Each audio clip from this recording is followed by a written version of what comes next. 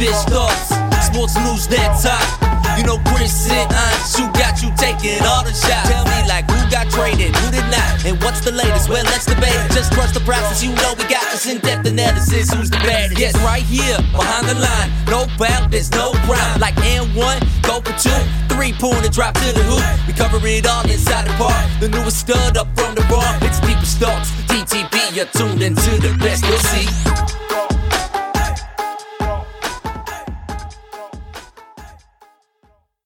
Welcome to the Deepish Thoughts podcast, episode number 34. I'm Chris Horwardell, joined by Anshu Khanna. Anshu, we're looking at these numbers of the listeners in the last week, and I can't say thank you to all of these people enough.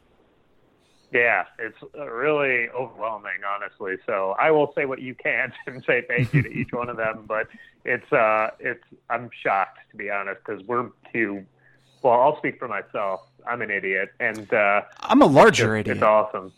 It's very much overwhelming. There's no real other word to use. So thank you guys. And in that same vein, we apologize for not doing a show last week. Yeah.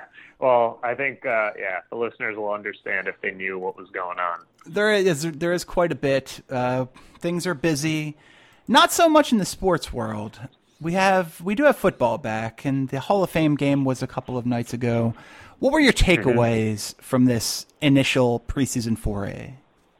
I mean, it's just so great seeing live football again. Yeah. But, the first game is always, at least they had one this year. That's what I have to true. say about that after the Packers got canceled last year. It's pretty cool. Like, it's just great seeing the guys, even if it's Kellen Moore and whoever else. And I've always I don't know about you, I feel like you were definitely this kind of guy too, but I love watching some of the backups and the younger players because you're such a big college fan. And there are a lot of these guys that you won't ever get a chance to see in a meaningful game, like Kellen Moore, for example, a guy who I liked out of Boise, actually. So just the cool, I don't know. I like seeing some of these sort of one-time name brand players getting to compete out there on national TV. Well, and I'm always interested in what could be too. I think that's kind of what spurred my fascination with both the NBA and the NFL draft. I'm interested in, I guess, not so much knowing before other people, but just knowing as much as I possibly can about, what's going on and where things are headed. And that's definitely what the NFL preseason's about, because nobody really cares if Carson Palmer didn't look sharp or, if Des Bryant dropped a pass or anything like that. But we want to know how these second and third teamers are playing, because one, are they going to be able to make impacts on their teams this year? Are these guys growing into larger roles? And two, are these guys who we've been familiar with for a long time going to be, like you said, playing professional football this season? Yeah, it is. In that way, it's similar to watching the college game where these guys are busting their ass. I mean, they're not just messing around out there. I get that the starters are, and they've got their plans or whatever to carry out what the coaches are thinking. But especially at the end of the game, you're looking at guys that are literally fighting for their careers. I mean, and in that way, it's kind of like watching like college basketball is what I compare it to, like that senior night, or like the kids that are busting out there and they know this might be it for them. That sort of sense of desperation, to me, even on special teams. I mean, there's a play at the end of that, and yes, I watched the very end of that game, the Hall of Fame game, and there was like a muffed punt, and it looked like, oh no, this poor guy. I don't remember who the returner was, but he muffed it, and it was returned for a touchdown. I was like, wow, this guy just got cut. That might be the end of his career. Yeah. And then what it actually was that the Cardinals had touched the ball, and he actually had made a really smart play to go dive on it because it was a live ball. So that it's funny how quickly it flips too in that scenario, from like an incredibly dumb bonehead play to a really smart, intelligent play. And so that's like the stuff that you look for me at least, like just the desperation, less so than. And then, those guys occasionally can end up being, major impactful players on other teams. Yeah, I mean, these are going to be the most vanilla of vanilla offenses, especially for these teams who are going to play 5 preseason games, which in this day and age, how these guys are playing 5 preseason games is absolutely insane. There should be 2 preseason games every year in the NFL. That's it. We don't need more. Let's not ask for injuries. But did you take away anything at all from this game? I mean, Blaine Gabbert looked pretty good. I honestly didn't take anything away from it. I was flipping back and forth between it. I just watched some of it to see the names, like I was saying earlier, and I mean, I didn't take anything away. I think it's tough to take anything away until the third game, but late in the game, you saw some players that might end up making the fringe of these rosters. Was there something you saw, or? Well, there was one borderline interesting thing going on, and that's the basketball to football conversion of former Baylor power forward Rico Gathers with the Cowboys. Who actually did go 3 catches for 59 yards and a touchdown. So I mean, it's going to be tough to crack that Cowboys roster. But this guy is 6'6", 285, 290, and he can move. That's exactly what you're saying. These are the guys that 2-3 years down the line, a couple of years of practice squad work, getting your body into football shape. Who knows, man? And you're right. That's that's a unicorn when it comes to size and speed. So, that's very interesting. Rico Gathers. That's a great name from the past. Somebody, a power forward out of Kent State fared pretty well in the NFL. I don't want to say Rico Gathers is that guy, but it can happen. Certainly can happen. And a power forward from North Carolina was a pretty elite defensive potential future Hall of Famer. Yeah. I mean, he was also a pretty good college football player. Yeah. How was Jimmy Graham in college? I remember him as a basketball player, not as a football player, honestly. So yeah, me too. Was he? Yeah, that's another one that I. So didn't Graham just play 1 year of? Graham played 1 year of football, right, at Miami after his basketball eligibility expired. Let's see. Jimmy Graham, I think that's right. He's done pretty well for himself too, although things are a little bit more confusing with him in Seattle. Yeah, a little bit. He's still pretty damn good. It's funny because the game is increasingly not just about a lot of times I've heard Mike McCarthy say this too, these teams are valuing cross-sport athletes. Baseball executives talk about that all the time. They value the idea of having your kids just play a bunch of sports and, the competitive nature and the way that your body sort of is able to withstand the rigors of different sports. Yeah. So that's, I think that is really interesting. And now you've got guys and I think specifically the basketball to football conversion is one that basketball or football GMs are really valuing now more than ever. Yeah, I'll tell you what you don't ever see. You don't ever see a player transfer from hockey to something else. We have not seen that conversion yet. Yeah. Have not seen the hockey to anything conversion very much. So maybe Danny Ainge? No. Well, I'm not saying people didn't play hockey, but primarily guys who soccer for Steve Nash. Soccer, yeah, that's also a rarity. That's footwork, and a lot of these you'll hear a lot of basketball players talk about the benefits of playing soccer growing up because of what it does for your footwork. Huh? Really? I didn't know that. A fellow by name of Joel Embiid is a big proponent of soccer in terms of growing up and playing and using it to further you in other sports. But Jimmy Graham, 2005 to 2009, played 4 seasons with the Miami Hurricanes on the hardwood, 120 games. Didn't really play a ton, averaged 4.2 points and 4.2 rebounds. I like the symmetry, a game. Goes and plays for, and of course I closed that, following the conclusion of his basketball career. It does look like it's the same season, so I think he just went from basketball. Well, that wouldn't make sense, would it? No, you couldn't have done that because football's before basketball. But played one season with the Hurricanes, 2009. Caught 17 passes for 213 yards and 5 touchdowns. Not a bad ratio there. Basically 1 touchdown per 3 catches. And developed into a nice little player in the NFL. Nice little player is one way of putting it for sure. That's amazing, though, to be that good at 2 different sports. That freakish athleticism is just absurd. Yeah, I mean, and that's why we see people like, who was the Okoye? Lawrence Okoye? Which one? Yeah, no. I'm talking about the guy, the Olympian who was working out who was a defensive end for the 49ers. And we've had an influx of rugby players again. San Francisco had Jared Haney, and there's a couple others this year. So we're definitely, and rugby to football does seem like that would be a fairly natural conversion. Yeah, that I agree with. That would be. It's just maybe with the globalization of the game, we'll see more of that in the future. Parents, have your kids play the rugbies, the lacrosses, and all of them growing up, because that is the easiest way to get a college scholarship at this point. It really is. That's true. Sound advice. Get your kids to be good at a fringe sport, and don't worry about paying for their college education. So we have one other thing that happened this week is the return of Jay Cutler on Shukana. He's back. Man. 1-year deal with the Miami Dolphins for $10 million. So Jay Cutler, thanks to an unfortunate injury to Ryan Tannehill, Jay Cutler is now $10 million richer. Not quite, right? Isn't it $5 million guaranteed and then 5 incentives? Yeah, but I mean, if he's going to be the starting quarterback of this team. He's going to be given every opportunity to play. He's going to hit a lot of those incentives.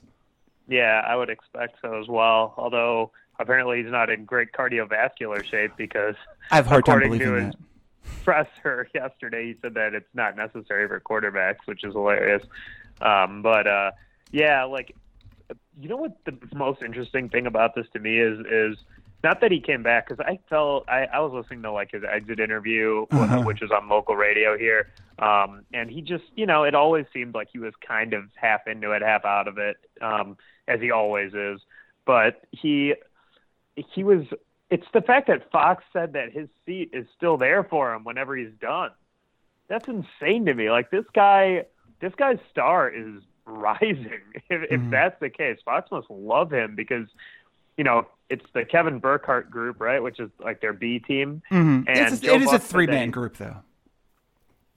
Oh yeah, including Cutler. Cutler. But that's not far off from being, a top guy.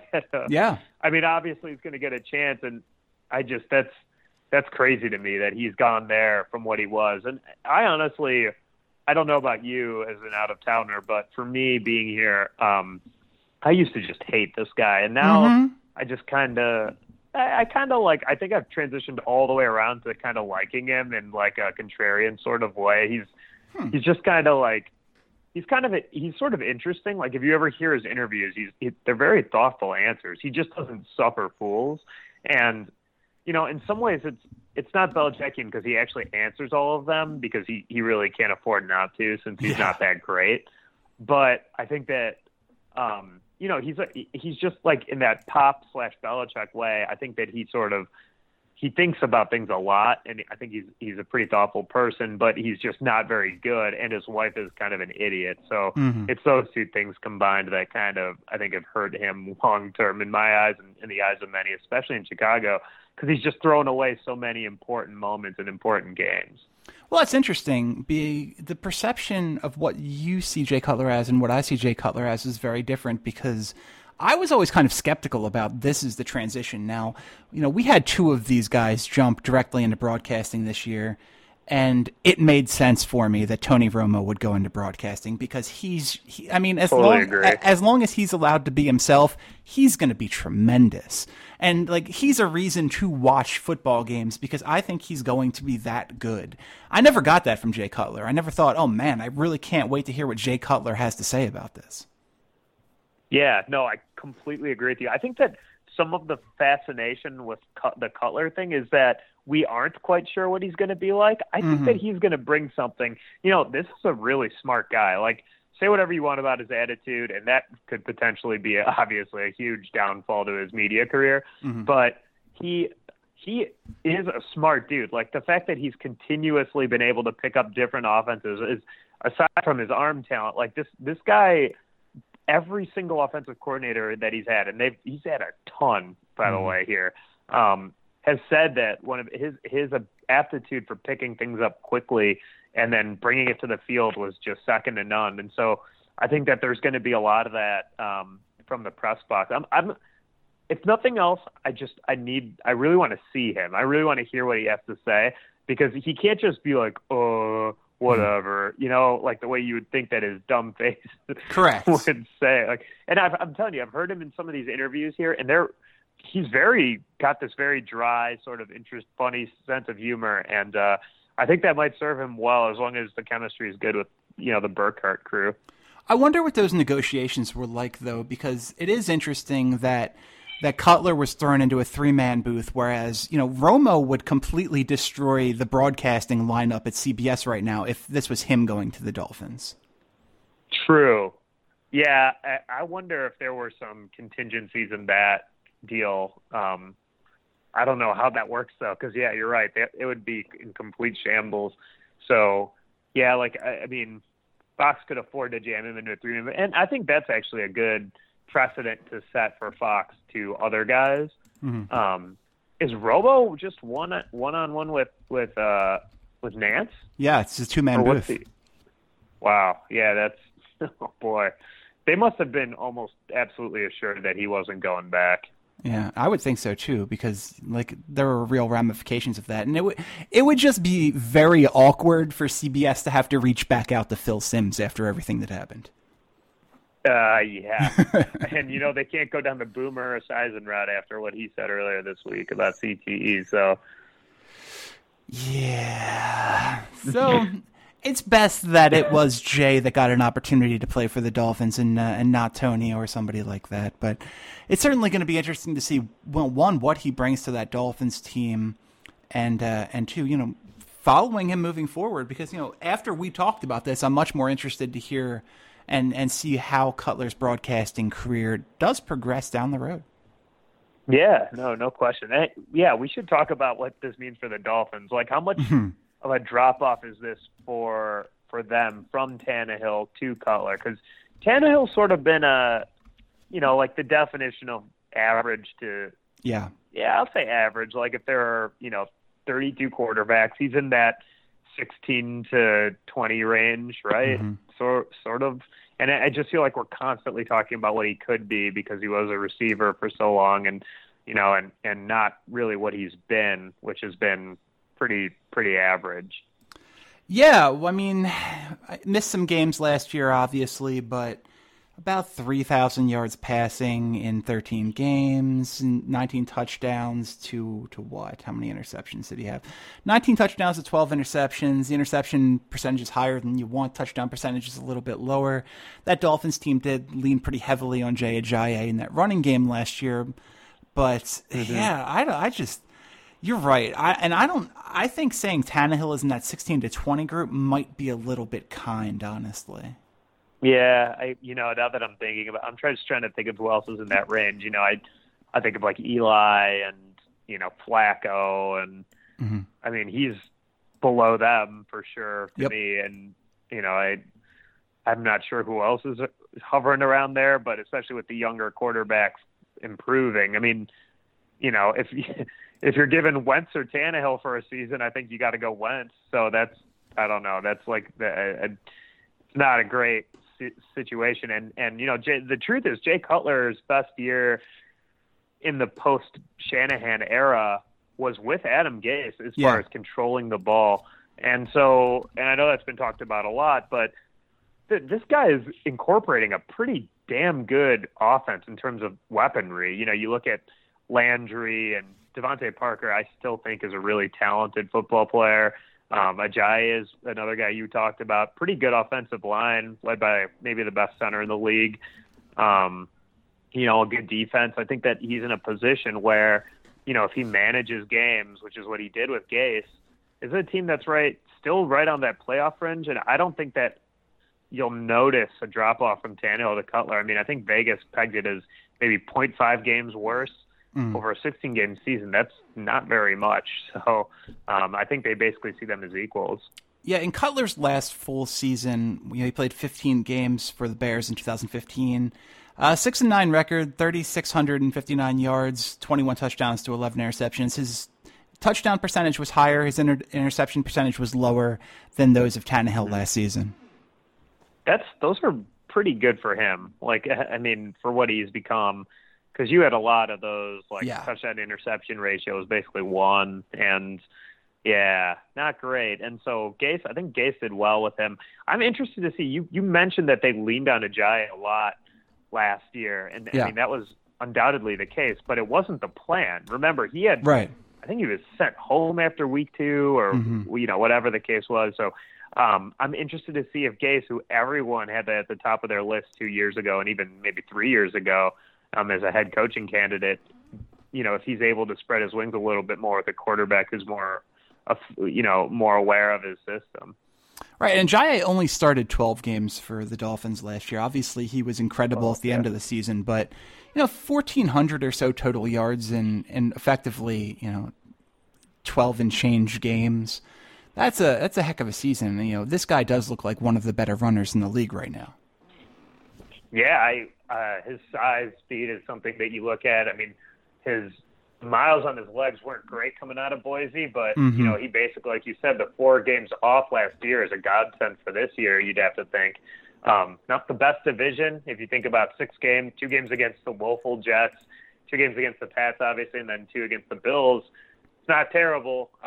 And you think about the way that what they'll have to do with Cutler is feed Ajayi a ton. So, those Jarvis Landry shares in fantasy are probably going to be dipping a little bit. But Landry, if you think about the guys that Cutler's been good at in terms of like the possession receivers, I think of Earl Bennett and those types of players, I think Landry could get force-fed in this offense too. Mm-hmm. Landry is so much better than anybody talks about. Yeah, he really is. I mean, it started in college because Beckham got – actually, I don't know. Landry got more – they were pretty close in terms of attention, but Landry's production was, I believe, way more than Beckham's. And, he's sort of always been overshadowed because he's not a dynamic deep threat type, but he really is that good. I want to talk about this Andrew Luck thing with the Colts for a second, and I want to ask you an interesting question, Anshu. Is Andrew Luck the single most overrated player in football today? No. I remember when we went through all the quarterbacks and we were talking about where you'd put that, what tier you'd put them in, and I think I put Luck in that very top tier. No, I think that, at some point you have to be concerned about his injuries, obviously, and I think that point is maybe since passed. So, that's obviously a concern, and his interceptions are an issue, but I just think that he's never really had the offensive line behind which you can really judge him, and I'm not sure you ever will. Like, I think that he might have had some career crippling issues that came because they didn't value the line.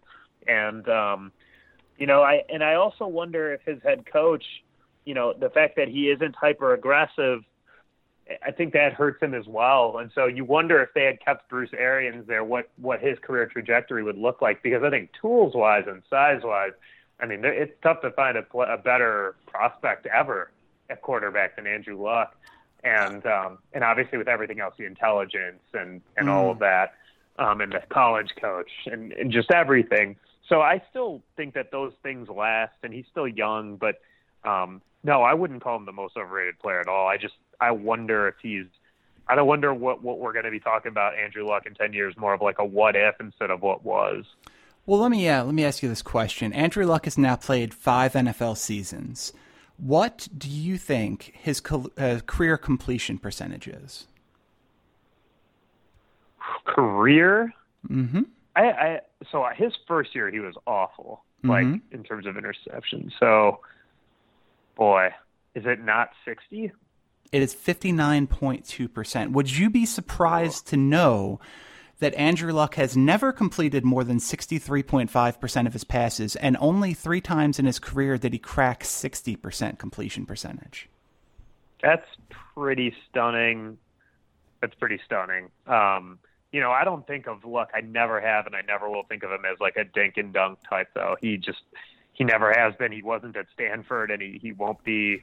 I doubt he'll ever be here, especially because of his speed. And, he's a down the field guy. And, if his shoulder issues continue to be what set him back and hold him back, that's going to be that's going to put shackles on what he can ultimately be, because that's a guy that wants to get the ball down the field. And to me, I think like the air yards per attempt with him would be better to see, and I think that the yards per completion with him, you think of like his best receivers, obviously T.Y. Hilton. What is he? Basically a one-trick pony. This dude loves to go deep and make big plays, and I think that Luck has always, I think that his production, Hilton's production, is maximized with a guy like Luck, where, if you had someone else who can't drive the ball down the field like that, he wouldn't be as valuable. So, I guess I'm pretty surprised, but he's not really a high volume, low yardage type. Right. Well, let me tell you a story of another guy who liked to throw the ball down the field a little bit, and he just came out of broadcasting to quarterback the Miami Dolphins, a guy named Jay Cutler.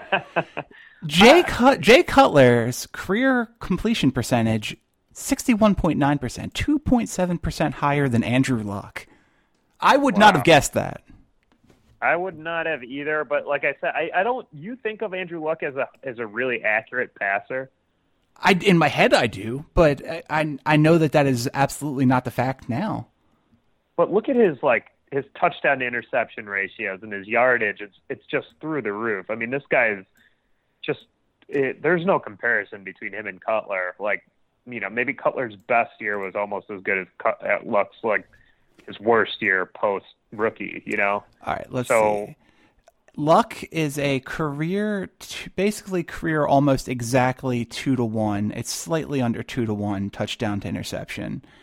Not okay. His first year he threw what? Well, everybody's a rookie at some point. All right, if you throw out, you don't need to make this argument, because now that I look at Jay Cutler's, it's not even close to that. It's like a 1.3-to-1. But still, I mean, the sub 2-to-1 career touchdown to interception, the sub 60% completion percentage, which is very much a yardstick for a quarterback in the NFL. That 60% completion percentage, like, you don't want to be under 60% as a quarterback in the NFL. No, you definitely don't. That's why I said it. I mean, I said, is it under 60? I know, I totally get what you're saying, but I also think that this is a guy whose efficiency numbers are still very high, generally speaking. Tools all there. It's just the injury thing, but the yardage is through the roof. I mean, for what he is, and his interceptions, he still has issues with interceptions too, but his touchdown totals are just crazy. I mean, this guy is productive. He wins you games. He's just an incredible field general. He knows the offense in and out. And, I think the comp for him is Stafford. I've always thought that those two are sort of similar.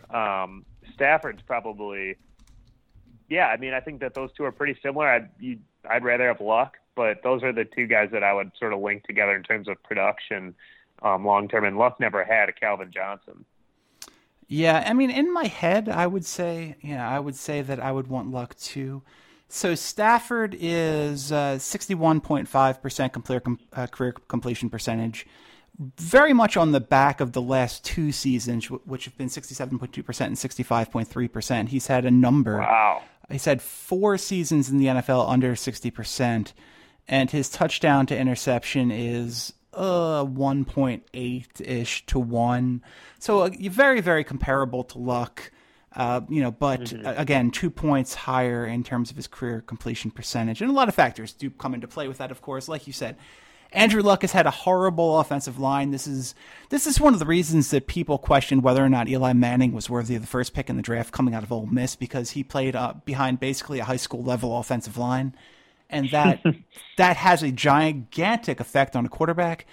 But I don't know. I didn't go into this. I did not go into this day thinking I want to make the argument that Andrew Luck is overrated. That came solely because of looking at his numbers. I don't think his numbers are that bad, to be honest. I mean, I like... You can't be sub 60% and be the highest paid quarterback in the NFL. Now, Derek Carr's highest paid on a per year basis, but Andrew Luck is the highest paid in general. I think you're not paying for past performance in that one. Plus, he completed 64% last year, didn't he? 63.5. Okay, 63.5% last year. So I think that what you're getting with him is still, like, you're seeing what the ceiling is when he's there, when he's healthy, and he wasn't even that healthy last year either. I mean, yeah, he was sub 60% 1 year when he played he's played 4 full seasons essentially of 15 plus games. Only one of them has he gone under 60%. So he's played 3 full seasons of 16 games. Okay. And 115. Okay. So very close, but still. Yeah. I'm saying 4 15-game seasons. 3 of them, all of his non-rookie years, he's gone over 60%. His efficiency has only gotten better. And I mean, 31-13 last year, touchdown to interception, pretty damn good. Not great, but I mean, yeah, not great, but pretty good. 40-16 in 2014. That's okay. What you're looking at. Absolutely, but let's not cherry pick and let's talk about 2015, which was 15-12. Right, in 7 games when he was clearly hurt. Like, I mean, he clearly should not have been playing. But all the numbers count. And I totally get it, but I think that if you look at those, all right, yeah. I mean, maybe I'm biased. I don't think that he's overrated. I think this dude is if you put better players around him, his numbers, you could see him entering that, upper Hall of Fame echelon, but we're not there yet because they haven't, and because he's been banged up, and I'm not sure he'll ever recover from that. All right, if you're the general manager of a successful NFL football team, good offensive line in place, decent weapons, not great, do you want Derek Carr or do you want Andrew Luck? Oh, wow. By the way, Derek Carr, 28-6 touchdown to interception last year. 32-13 the year before. I love Derek Carr. I love them both. The problem is, I'll say Carr with a caveat, which is, if I was given a clean Andrew Luck bill of health, I would go with Luck. But I think that the number of injuries that he's had is alarming, and I think that the injuries he's had are not ones that you just brush off as like, oh, he'll just get over that. You know what I mean? I think that he's a guy whose skills could potentially erode. Where I know Derek Carr's career or season ended early last year, but I'm not as concerned with him because he doesn't have that history of it. And I think they both bring similar field generalship. And I would almost say that Carr is less likely to throw away a game for you than Luck. Yeah, I mean, Carr's season did end early last year, but it ended after his 15th game played. This guy's only missed 1 game in his 3-year career. Yeah, right. And poor timing for it. Boy, 1 game. Not great time. Is there anybody else in that conversation in that general range? You take Rodgers. I mean, what are we building for? Are we building for this year? Or are we building for the next 5 years? Yeah, 5 years. Well, so take Brady out. I don't know. Brady says he's going to play another 5, and I'm not sure that he can't at this point because I don't think he should still be as good as he is. I mean, obviously, Goff is in that conversation. I think the only guys in that conversation are Wilson. Roethlisberger is probably too old now. Yeah. I mean, Rodgers, Wilson, Carr, Luck, Cam. Yeah, I mean, it's got to be a very specific kind of team for Newton to be that guy. Mm-hmm. I don't know. What do you think of Jameis? No. I'm more on the Mariota bandwagon if that's what we're talking about. But his issue is we haven't seen it over a full season yet. So, but I'll buy stock in the Mariota situation for sure. Okay, well, I don't think either of those guys. You can't put either of them there. Right. We both think Dak is going to come back to earth a little bit this year. Nobody there. Certainly not big on the Tom set. How about Matty Ice? I'm not as big of a fan as others are. I wouldn't put him above any of those guys that we mentioned. I mean, I'm not saying above, but I'm saying, is he in that conversation? Yeah, I think he has to be. He has to be, unfortunately. I'm not. I don't feel that way about him, but yeah. Like, if you're starting a team, you're saying, and you just have, like, this average set group, say slightly above average group of players, both offensive line and weapons. I mean, Ryan is towards the bottom of that, but I think that he's got to be above, like, Jameis, Mariota, just based on what he's done. What is it about Jameis you don't care for? Jameis? I think that you want to talk. I mean, his inaccuracy is a factor to me, and I haven't seen it enough. I still like him. Like, I think that he's still gonna. I would bet on him to win, to ultimately crack this group at some point. Mm-hmm. But we're talking this group. One thing they all have in common. Well, I guess they don't all have it in common. I was going to say they've all won big, but they haven't. They haven't all made it Super Bowl yet. They've all made the playoffs. But I can't put him there. I like Mariota too, and I've always liked Mariota. He's been a guy who is very much linked with Philadelphia because of the Chip Kelly thing and us needing a quarterback. But I don't know. There is in my mind, and I'm thinking in terms of if I'm running an NFL team, the quarterback really needs to be the face of this franchise. And Marcus Mariota is incredibly skilled on the field, but God, he's so boring. He's just too nice. That's what they said about him coming in the draft. Too nice. Absolutely ridiculous. But he is the polar opposite of Jameis in that way, that's for sure. The other thing with Mariota that would scare me is linked to what we talked about with Luck, which is, this dude, it's tough to give him a clean bill of health. I mean, he puts himself in harm's way too often. Yeah. He's a little lankier than you'd want him to be, obviously 6'4"-ish, and that would be tough for me to buy over any of these guys. And I think, that's why when you say Matt Ryan, I would even say Matt Stafford ahead of those two guys, because we've seen what he can be in terms of talent. And he's been banged up occasionally, but if you want to talk about just that alpha sort of player that'll put his body on the line, Stafford's that dude for you. Well, isn't Mariota very comparable to, in terms of his first 2 seasons in the NFL, to a Robert Griffin?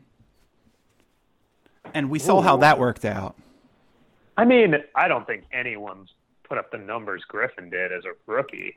I don't think anyone is close to that. Okay, Robert Griffin, as a rookie, 65.6% completion percentage, the second highest of his career, and 20 to 5 touchdown to interception, so 4-1, and then 3,200 yards as a rookie. And rushing. You got to look at rushing with him too. That's fair. Then this is in 15 games. He rushed for 815 yards. That is incredible, but it also destroyed his career at the end of the day.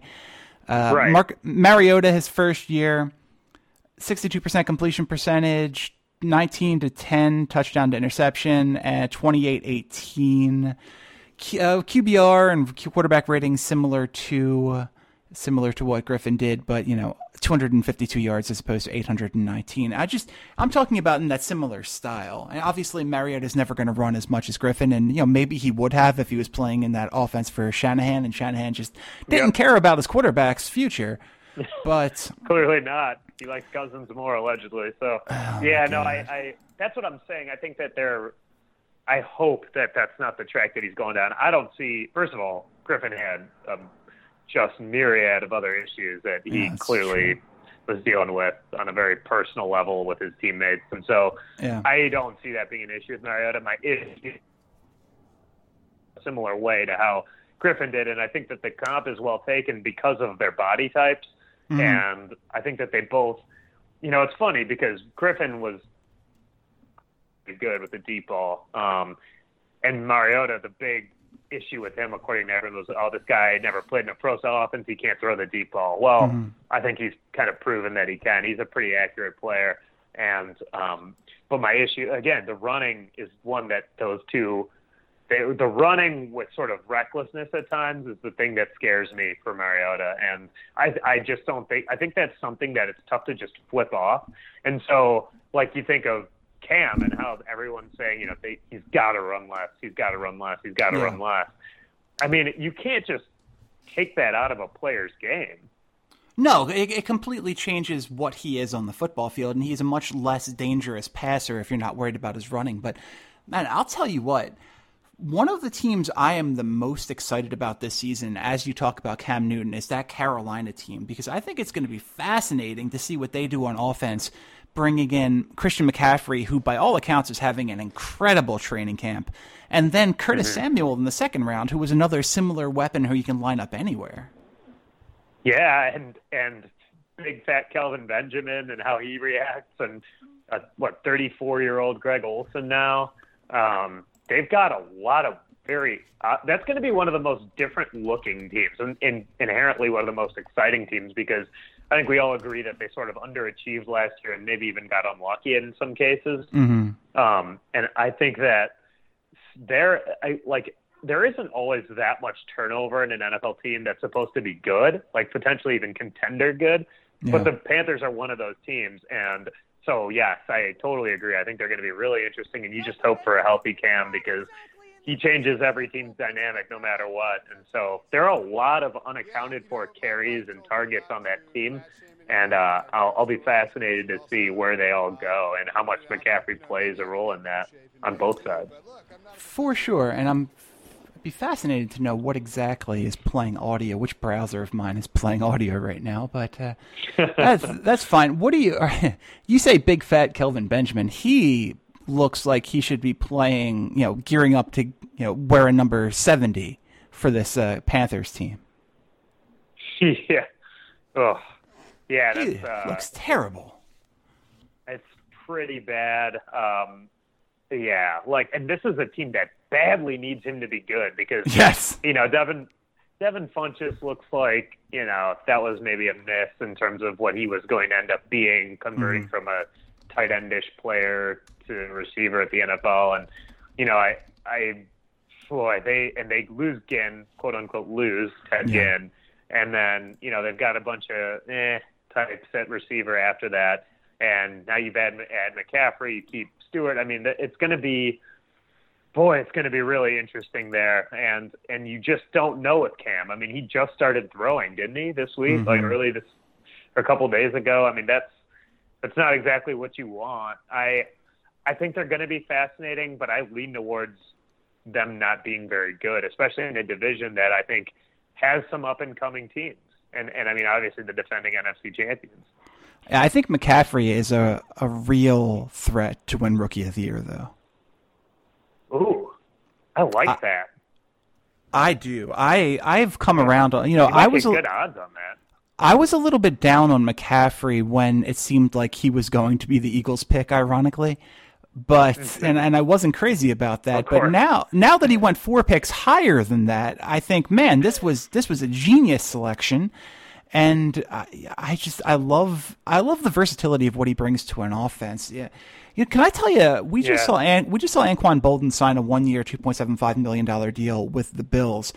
Bolden would have been a really interesting fit for this Panthers team. Oh, couldn't you just see Bolden just tearing it up for them, putting up crazy production stats for them, because he is just what they need. Yeah. I mean, they could also use a deep threat. I'm not sure what role Curtis Samuel is going to play for them, but boy, that would have been a really interesting piece to that puzzle, because I think that they're sort of right on the cusp of being a contender. Like I was saying, I mean, 2 years ago, right, they win the conference. And so, I mean, it's it's really, I don't know, man. That would have been a really good – you just wonder what these teams are doing sometimes. Like, where's your head at on this? Like, maybe they brought him in and they didn't feel great about it. Maybe there's some thing with Cam. I don't know, but it just doesn't make sense. Some things just make so much sense, and you wonder, how do they not happen? Like, who are the Jets? I mean, how do the Panthers not look at someone like Eric Decker? Mm-hmm. How do they not look at, there were so many receivers available, veteran receivers, and they decide that, I mean, they must feel pretty good about Curtis Samuel, I guess, because he's going to have to play. Yeah, I mean, a guy like, especially for what he signed with, a guy like Terrell Pryor would have been a wonderful fit for the Panthers. Oh, yeah. But man, Kenny Britt and Alshon Jeffrey.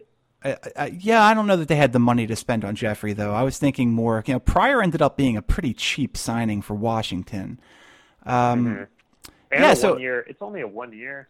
Well, that's a Terrell Pryor thinks he's going to go to Washington, play with Kirk Cousins, put up huge numbers, and then break the bank next offseason. But I'll tell you what, he could have done that in a lot of places. As a 36-year-old, Anquan Bolden put up 67 catches for the Bills last year. All this guy does is produce, and in addition to that, maybe the best run-blocking wide receiver in the NFL since Hines Ward retired. Yeah. I mean, he's definitely up there. He's a really good physical player. And for a team that's going to do a lot of outside running, you'd have to think with Christian McCaffrey, I mean, that's a valuable piece potentially. And just a guy that when you've got two young players like McCaffrey and Samuel, both probably in that receiver room at least somewhat, you know, you could really use a guy like Anquan Boldin instead of big fat Calvin Benjamin in terms of showing you the ropes and kind of dictating how you should be playing and running routes and those types of things. So I think that was a miss probably on their part. I mean, I'm not saying that Bolden is some kind of like world beater, but or like he's still what he was in Arizona, but you know, this guy still can play. And if nothing else, I think that some of the impact on the locker room and those scenarios, I can't imagine that not working out. Yeah, you know, and like you said, Bolden's not he wouldn't come to Carolina and put up 100 catches in a season. But here's the thing about Anquan Boldin. He's already lost all of his speed. He lost his speed a long time ago. He never really had a ton of speed. Well, that's true, but what he did is long gone. And, you know, he caught 67 passes last year. Like, I would feel comfortable saying Anquan Boldin has another 4 years and 200 catches in him if he would want to do that. I don't think he's going to play another 4 years. I'm just saying, if Boldin played up until his 40-year-old season, I think he gets another 200 catches. Right. You're saying especially on a receiver level, like this guy's game is not at all contingent on youth or athleticism. No. I mean, it's much more about guile and toughness, and that's always been his game, and he's probably in great shape. I mean, he was with the Lions last year. This guy is clutch, man. I hate throwing that word around, but he's a good player, and he's a veteran player who knows how to get the job done. So, you know, I think that a team like Carolina could have really used a player like Bolden. Yeah, we have Hard Knocks starting, I guess, in an hour and 52 minutes here on the West Coast. And I would watch an entire season of Hard Knocks if Anquan Boldin was a Panther just to see his day-to-day interactions with Kelvin Benjamin. It would just be so great. Just him, it'd be like Biggest Loser. He's just yelling at him, get his stuff together, and yeah, I'd pay to watch that for sure. That being said, I'm excited about Hard Knocks. What do you think about the Bucs as a Hard Knocks team? I don't know. I'm disappointed because, you know, when it came down to it, those like final five teams that were announced. One of them was the Eagles one? One of them was the Eagles. One of them was the Browns, and those are both teams to which I have close ties. So that would have been a little bit more interesting. But, you know, Hard Knocks. Interestingly, last year. So I don't know. Have you seen All or Nothing, the Amazon series? No, I've heard it's very good though. Okay, the first season of All or Nothing, which is the Cardinals 2 years ago, is sensational. It is better than any season that Hard Knocks has ever put out, and I genuinely mean that. Like, it's a must-watch. Like, go back, watch it. You'll enjoy every second of it. Last year was kind of boring. It was Rams? It was kind of boring, and actually, it was interesting because both Hard Knocks and All or Nothing were the Rams last year. So you and I kind of felt like I got more out of 5 episodes of Hard Knocks than like 8 or 9 episodes of All or Nothing, especially in terms of like actually having any insight into these athletes as human beings. Hard Knocks did a much better job of that, where All or Nothing did a great job with the Panthers. Maybe it was just the fact that this Rams team was so bad and they were focusing on the Jeff Fisher firing and all of that, but and maybe they just didn't have the characters. I'll tell you what, the defensive end William Hayes, I believe, was one of the scene stealers in Hard Knocks with his disbelief of the existence of dinosaurs, which was really fun. Amazing. Yeah, and I think he believes in mermaids, but not dinosaurs, if I remember correctly. So, yeah, that was fun. We didn't really get so much of that stuff in All or Nothing, but All or Nothing has its ceiling is a lot higher than Hard Knocks. Hard Knocks is a safer bet. I don't know. I think it's very contingent upon the personalities of the team. You know, Jameis is obviously going to get a ton of screen time because he's a very, very engaging, very charismatic personality. Now, where there's some things in his past that maybe we all wish didn't happen and maybe would make it a little bit easier to root for him, sure. But he'll be interesting to watch if nothing else. Deshaun Jackson's there, Mike Evans is there. It's going to be interesting. What do you think? I think that the first scene is 100% Jameis coming down, doing something, and just being wild. Like, it's got to be this whole season. I can't remember a season where one player is so clearly the definition of a franchise in Hard Knocks. Like, I just can't picture one. I know, like, the Falcons had Matty Ice, but he's Matty Ice, whatever. That was a terrible choice, by the way. Yeah. So I can you think of one like where one guy so obviously was just the entire faith and culture of a franchise? All right, let's. I need to look at the. We're going to look here at the history of Hard Knocks. Chiefs so when, certainly not the Rams last year, because that was just incredibly boring. And apparently Liev Schreiber was the narrator in early season 2001, and Paul Rudd was Ant-Man himself in 2007. Yes. KC, right. He's a big Chiefs fan, so he volunteered to do that, I believe. Well, Paul, if you want to talk Chiefs, you're welcome to come on the podcast. Let's see. So certainly not the Rams. J.J. Watt and the Texans, but he wasn't really interesting. No, Watt was definitely a good example of that. And I got the impression that that team respected him, but didn't necessarily like him. Yes, I think that's the general consensus on J.J. Watt. But I'm trying to think too. Was it who was it that held out for the Chiefs? What running back was that? Was that Larry Johnson? Yes, I believe so. That was one, and then Revis, obviously with the Jets. But Rex Ryan was the entire thing. Yeah, it was a Rex Ryan show, for sure. The Cowboys had a couple where T.O. was in one. Yeah, Pac-Man.